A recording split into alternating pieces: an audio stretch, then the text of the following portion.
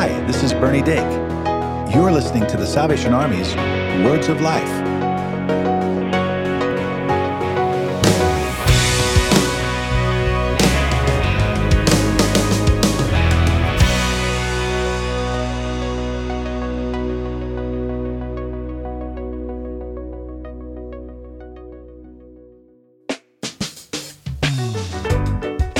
I'm like Dora the Explorer. Like you could put like a snorkel on me and I'll be like, I'm a scuba diver. I don't know. I could. My dad just taught us to love the people before we loved our positions. And that's still who he is. I wrote my first Instagram account post that day. And the entire point of that was just to keep me from quitting. Welcome back to Words of Life. I'm Bernie Dake, and I have the extreme privilege to introduce you or reintroduce you to Natalie Runion. Welcome, Natalie. Hello, Bernie. Thank you so much for having me. It's such an honor to be with you guys today. Oh, man, the pleasure is ours. Now, some of you may have heard from Natalie if you've been listening faithfully, because our friend Emmanuel did an interview with her not too long ago. But I get to do the full episodes and talk about you as a person, as a Christian, and the ministry that you've started. And I'm excited to introduce Natalie Runion and Raised to Stay. Natalie, tell us about yourself. Where are you from? What do you do?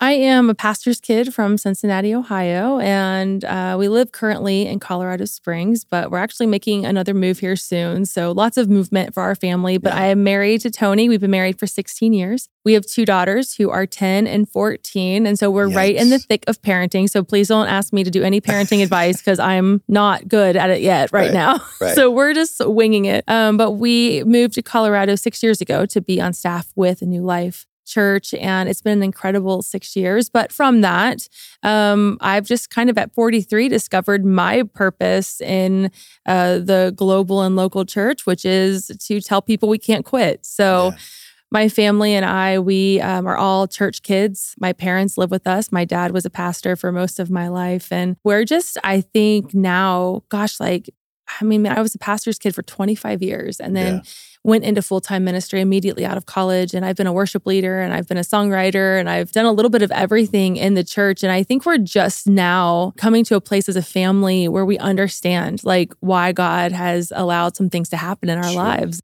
So it's been a wild past couple of years of just saying yes to Jesus and holding on through disappointment and all the things that we feel as Christ followers. Yeah.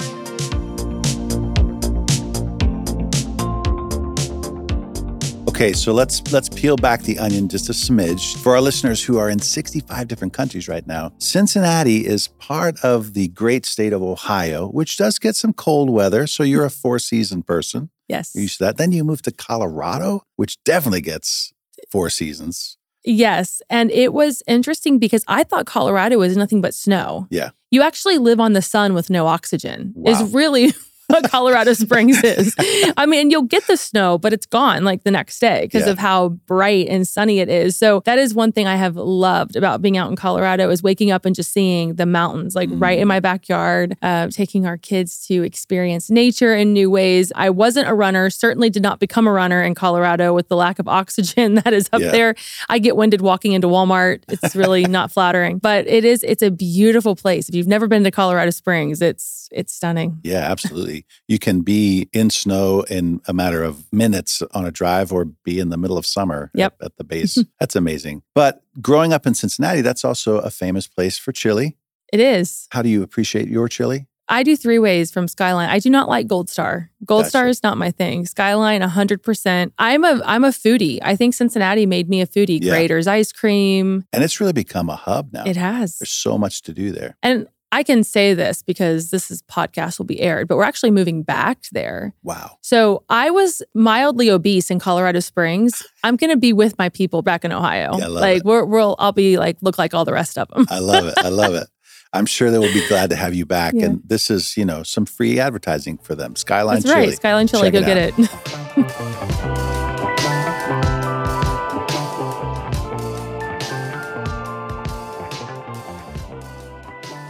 Growing up in Cincinnati, you said you were a preacher's kid. Mm-hmm. I'm a preacher's kid. I was raised in the Salvation Army, so we're born out of the Methodist tradition. How did you come up? Where are you from?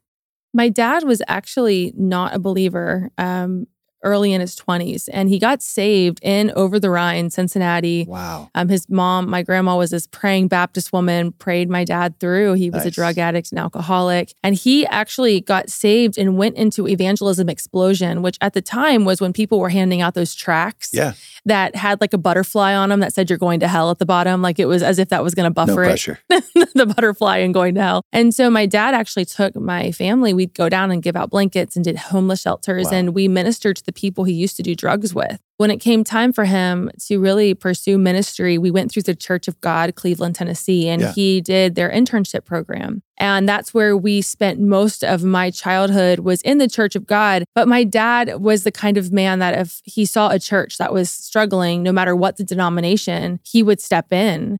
And so we called his churches the Island of Misfit Toys because he would go to the churches nobody wanted.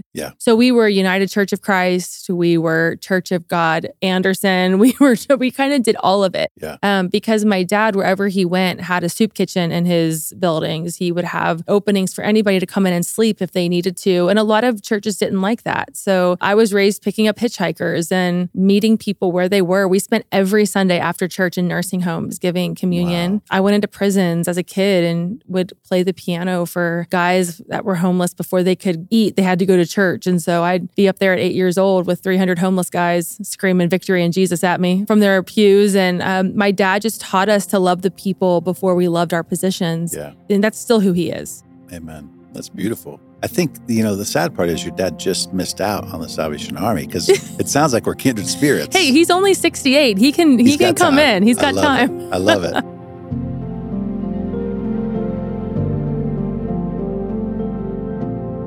Then we learn, as we peel back the onion, that you're a piano player. I am. Is that how you write your songs? It is. I tried to take piano lessons and they realized about 4 years in that I was playing by ear, not by notes. I think that's just the Pentecostal in me. I grew up with some of the best musicians. I can't imagine. And multi-ethnic, just so diverse, and the music and very gospel. So I would sit on the front pew. That was my spot. And I would sit behind the piano player and watch their hands. My favorite story, though, my dad pastored this United Church of Christ in small town, Ohio, in Cincinnati. And it was this old church building with like the graveyard and everything. The bell, it had a bell. It was built in like 1872.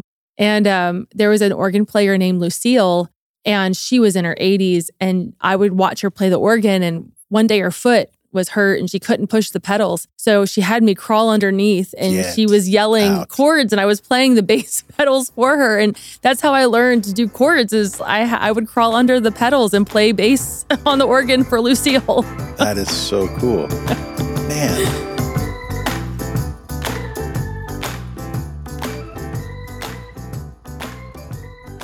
Okay, then you mentioned 2 kids, 2 daughters, 10 and 14. God bless you. You are putting in the time, I'm sure. Yes. And your husband, Tony, now that sounds Italian. Is he a good cook? Name like Tony, you got to be a good cook. He's a better cook than I am. Gotcha. He does the cooking in the family. I love it. And now full-time ministry. You come out of the church. Did you go to school somewhere in Ohio, perhaps? I went to Miami of Ohio. Miami of Ohio. They have a decent football program. Listen, it was the best thing that I could have done as a pastor's kid. Nice.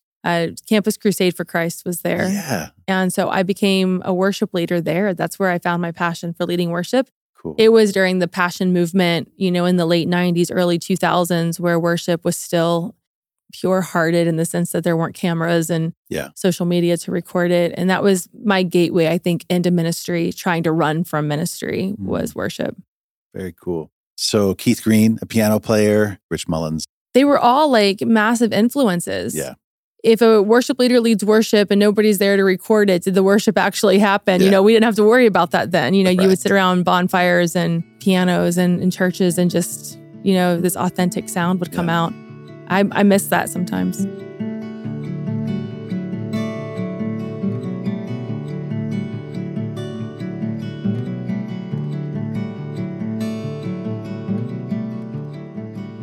You have a full-time ministry now with Raised to Stay. Tell us about how that came about.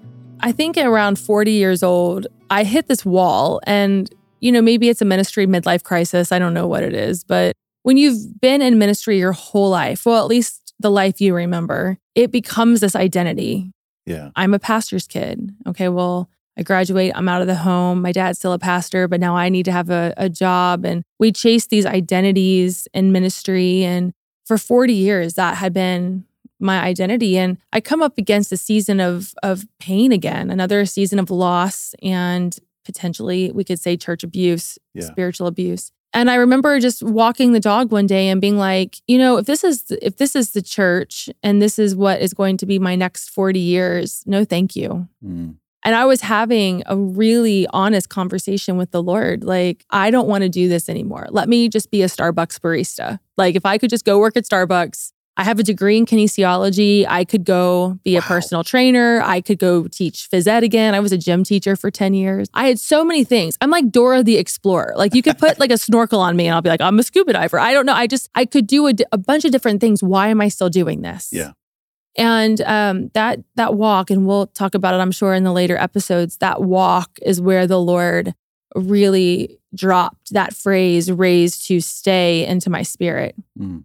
To the point where I start weeping because I know that it's not my words. Yeah. And I ran home and I Googled and there was nothing called Raised to Stay. And I thought, well, I guess this is my purpose. Wow. And I wrote my first Instagram account post that day. And the entire point of that was just to keep me from quitting.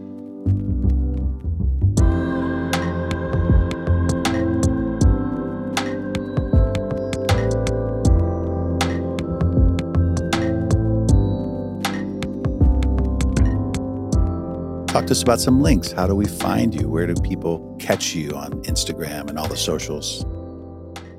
On Instagram, we have a thriving community that I call my stayers. Yeah. You can go to Instagram and just @Raised to Stay. You can find us there. On Facebook, it's under Natalie Runion, which is spelled Runion. And we also have a private Raised to Stay group where people can just converse with each other and dialogue. So those online communities are basically run by the stayers. They come in and they encourage each other. They fight like brothers and sisters. They reconcile like brothers and sisters. It's a beautiful space. Yeah. When I started listening to the podcast, I appreciate your vulnerability. One of the things you say that's important for people to hear, there was a time when you were daily trying to quit. You were daily trying to leave this ministry or platform life to get, as you say, maybe go do barista work for Starbucks. No offense to anybody that's a barista. Right. That, of course, has its own challenges. But I just hope that anybody that's listening or watching this feels a sense of community or an appreciation that you are not alone. And I cannot wait to hear what you have to share with us in the episodes to come, because there is so much more to what you're doing. So bless you, Natalie. Thank you for joining us. Thank you.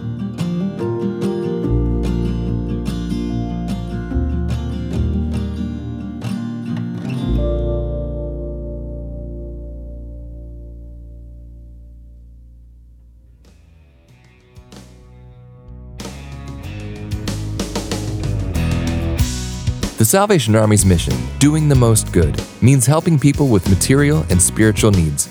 You become a part of this mission every time you give to the Salvation Army. Visit salvationarmyusa.org to offer your support. And we'd love to hear from you. Call 1-800-229-9965 or visit salvationarmyradio.org to connect. Tell us how we can help. Share prayer requests or your testimony. With your permission, we would love to use your story on the show. You can also subscribe to Words of Life on your favorite podcast store, or visit salvationarmyradio.org to learn about more programs produced by the Salvation Army. And if you don't have a church home, we invite you to visit your local Salvation Army Worship Center. They'll be glad to see you.